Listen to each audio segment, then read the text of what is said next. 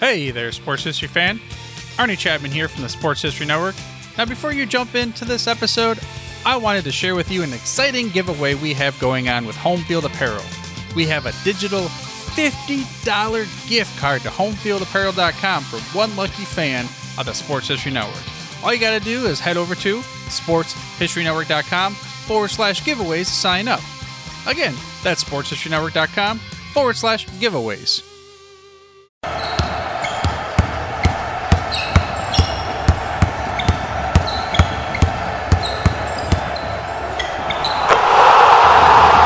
This is Basketball History 101 with Rick Loiza.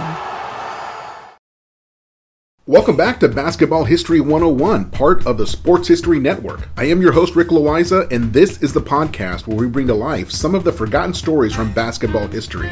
And today, we are going to share the story about a very obscure college player by the name of Clarence Bevo Francis.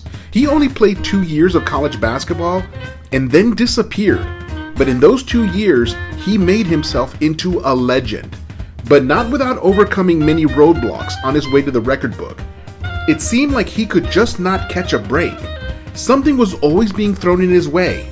He played for Little Rio Grande College, and this school played in the lower levels of college basketball. But even with that said, Bevo averaged 50 points per game as a freshman. These are Chamberlain-type numbers. But I am getting a little ahead of myself. Let me take you back to the beginning of his story. He was born on September 4th, 1932 in Hammondsville, Ohio, to Clarence and Anna Francis as child number 7 in his family. His father was a clay miner, while his mother oversaw the family farm. His nickname of Bevo is an unusual one. He inherited it from his father. His father was known in town for being very fond of a non-alcoholic beer called Bevo. He drank it so much that everyone just started calling him Bevo. That nickname also fell to young Clarence, as he was known as Little Beeve, and then just Bevo as he got older. When he was young, he had to miss 2 full years of school due to anemia. This was roadblock number 1, as he was not able to play youth sports until his health got better. But he did grow quite tall during that time. When it was time to return to school, he joined school at the same grade where he left off 2 years earlier. This meant that he was 2 years older than everyone else in his class because of his 2-year absence. But despite the anemia, he was always a very good athlete, and he loved basketball. He had a reputation for being a sharpshooter. His jump shot was as smooth as Ray Allen's. He was known to practice his jump shot for as long as 8 hours a day. He developed quite a reputation in his area. Every high school in his part of Ohio wanted him to join their basketball team. His family then moved to Wellsville, Ohio, right before he started high school as a 17-year-old freshman. There he would attend Wellsville High School, and this is where he ran into roadblock number 2. He was ruled ineligible to play for Wellsville by the local school board because it was rumored that his parents had been given their house for free in order for Bevo to attend Wellsville. But here's the thing. There was no concrete evidence, just a rumor. However, if the story was true, his family was indeed given an improper benefit, but they could not prove it. Still, he had to miss the entire year of basketball. For his second year of high school, he was now 18 years old and was declared ineligible again because basically the school board still had not made up its mind about whether or not Bevo's family had received their house for free. This was roadblock number 3. So he had 2 years of high school completed, but he still had not played a single minute of basketball in a game, although he was allowed to practice with the team in order to keep his skills sharp. And near the end of his sophomore year, he married his girlfriend, Jean Crislip, and they had their first baby during their junior year of high school. And they gave their baby the nickname of Frank, which was short for their last name of Francis. Of course, if this were happening today, the parents would sue the school board to either prove the infraction or let their kid play basketball. But this was 1950, and that is not how things were done back then. So now it is his junior year. Bevo is a newlywed, and a new father, and he has finally declared eligible to play on the basketball team. His coach gave him the number 32 for his jersey because that is how many points he wanted Bevo to score each game. He nearly did it, averaging just under 31 points per game that year. But unbeknownst to anybody, that would be his final year of high school basketball. Talk about a one and done. See, even though he had one more year of high school basketball to go, he had turned 20 years old by the beginning of his senior year. In the state of Ohio, as in many states, your high school eligibility for sports expires on the day you turn 20 or complete 4 years of schooling, whichever comes first. And in his case, turning 20 came before he completed 4 years of schooling. So that was roadblock number 4, having his senior year of high school basketball taken away because of his age. As I said before, this guy can't catch a break. Like in my case, I completed 4 years of high school and 4 years of playing for the football team while I was still 17 years old. That is when my eligibility expired. But of course, my story is very different from Bevo's. But some good news did come along. His high school coach, Newt Oliver, was hired to be the new head coach at Rio Grande College, and he convinced Bevo to follow him there.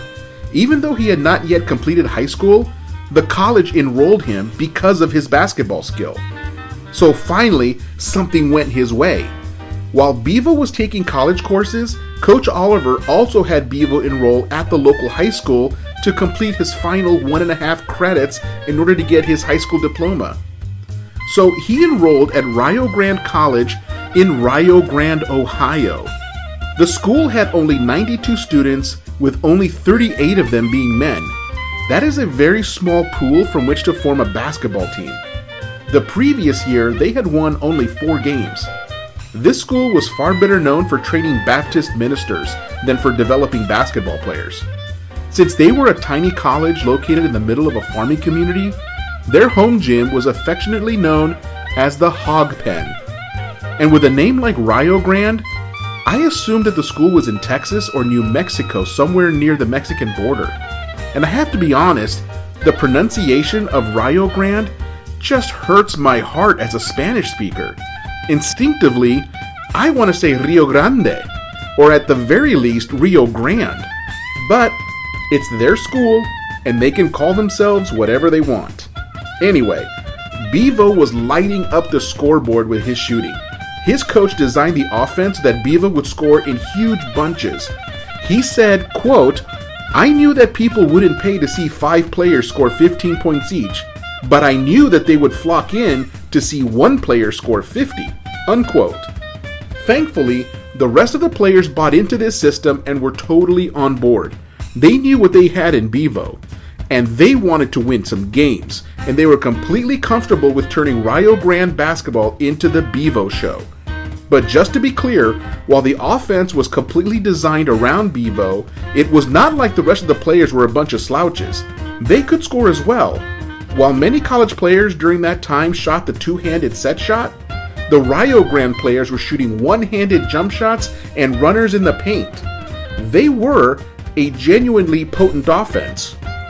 At 6'9", Bevo was a force to deal with for any opponent. He was often the tallest player on the court at the level of college that he played. He scored in the 60s half a dozen times, and into the 70s on 2 occasions. But many people disregard these scores because most of them came against business schools or 2-year colleges, which is an even lower level of basketball than when Rio Grande played. They were playing teams well below their own division. It would be like a team of 18-year-olds playing a game against a bunch of 14-year-olds. So many of these games were not considered official. But on January 9th, 1953, they matched up with Ashland Junior College, a 2-year school from Kentucky, which played at the very lowest level of college basketball. And Bevo just torched them. As he got into the 70s and into the 80s, his teammates began to feed him on nearly every possession. At the time, the record for the most points scored in a single game by a college player was 86. So he was only 3 baskets away with nearly 5 minutes left on the clock. So he gets to 86, but there is still more time on the clock. With just a couple of minutes left, he hit the magic number of 100 points. At this point in the game, his teammates were wondering how far they could push this thing. With those last couple of minutes, they continued to feed him the ball. When the final horn sounded, Bevo had 116 points, smashing the old record. More importantly, at least as far as I'm concerned, they won the game, 150 to 85. This was national news overnight. His name was in every major newspaper across the country. Nobody had ever seen numbers like this before. It was an absolute revelation. This was a new NCAA record for most points scored in a single game. The team did not lose a single game that year. It was an incredible feat no matter what level of basketball was being played. They finished the season with 39 wins and 0 losses. And even though they played in no postseason tournaments, Coach Oliver ordered a banner to be made up declaring themselves the 1953 national champions. No other school from any level went 39-0 that year. And that banner still hangs in the gym today.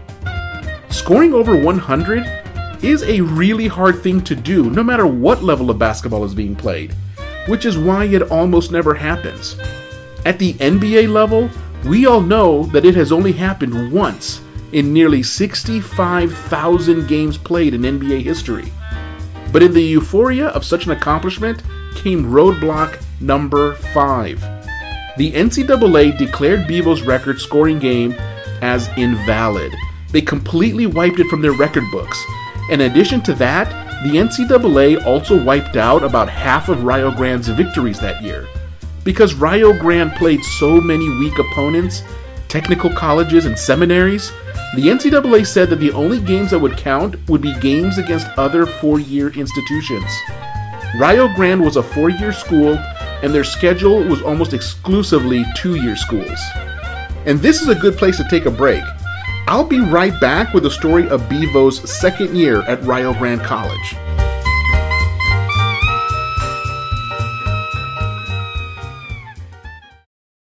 This podcast is part of the Sports History Network, your headquarters for the yesteryear of your favorite sport. You can learn more at sportshistorynetwork.com. Welcome back to the show, and let us get on with Bevo's second year at Rio Grande College. That year, Coach Oliver decided to play more competitive schedule to keep the NCAA off their back. They played teams like Villanova University, Providence, Wake Forest, Butler University, and Arizona State.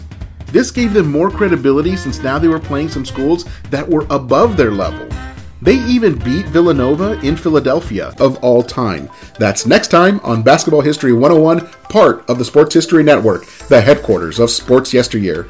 Go to sportshistorynetwork.com to find out more about this and other sports history podcasts. If you like what you hear, please hit that subscribe button wherever you get your podcasts. And check out our page on Facebook. It's called Basketball History 101 Podcast. There you will find shorter historical posts as well as comments and discussion starters on today's game. I'll also announce there when new episodes come out. I want to thank my producer and editor, Jacob Loaiza. Join us each week as we continue to mine the history of basketball for more great stories from the past. Take care, and see you soon.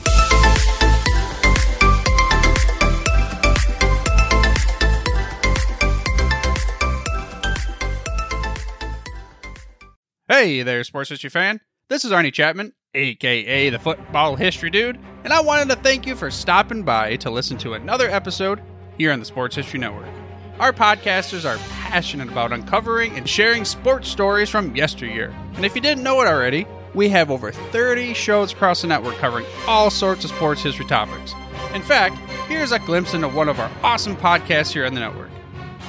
This is Mark Mortier, and if you're a sports history fan like me, tune in and hear me talk about some great sports moments of the past. Growing up during the 1970s, I got to watch some of the most iconic moments in sports history. Hank Aaron breaking Babe Ruth's home run record. Willis Reed limping out of the locker room in Game 7 of the NBA Finals at Madison Square Garden as the fans erupted with a thunderous ovation. The 1980 Miracle on Ice as Team USA defeated the powerful Soviet Union in the Olympics. Listen every Tuesday on Yesterday's Sports. How about that? I bet you're super hyped to go listen to that new podcast, right? Well, to learn about this show and all the other podcasts on the network, head over to sportshistorynetwork.com/podcast. Again, that's sportshistorynetwork.com/podcast. Head over there today to find your next favorite sports history podcast.